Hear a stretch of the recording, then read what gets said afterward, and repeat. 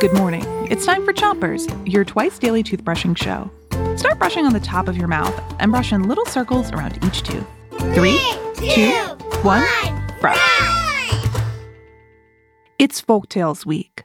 Folktales can be true or pretend. People love telling them because they teach us lessons about the world. Today, our story comes from the Middle East. This story is about a king called Shah Abbas. Switch your brushing to the other side of the top of your mouth, but don't brush too hard. The Shah loved parables. A little story or a question that teaches you a lesson. Wait a minute, a parable sounds a lot like a folktale. Yep, that's right. A lot of folktales are parables. Anyways, moving on.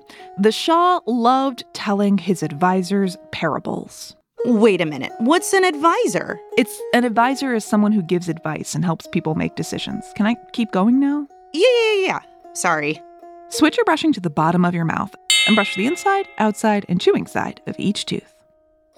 So one day the Shah had all of his advisors gathered together and he presented them with a parable. He asked, "What is the sweetest melody?" A melody is a sound or a song, so to the Shah's advisors, this sounded like an easy question.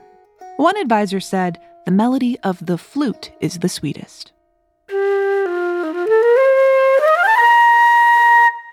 Another advisor said, "No, the melody of the harp is the sweetest."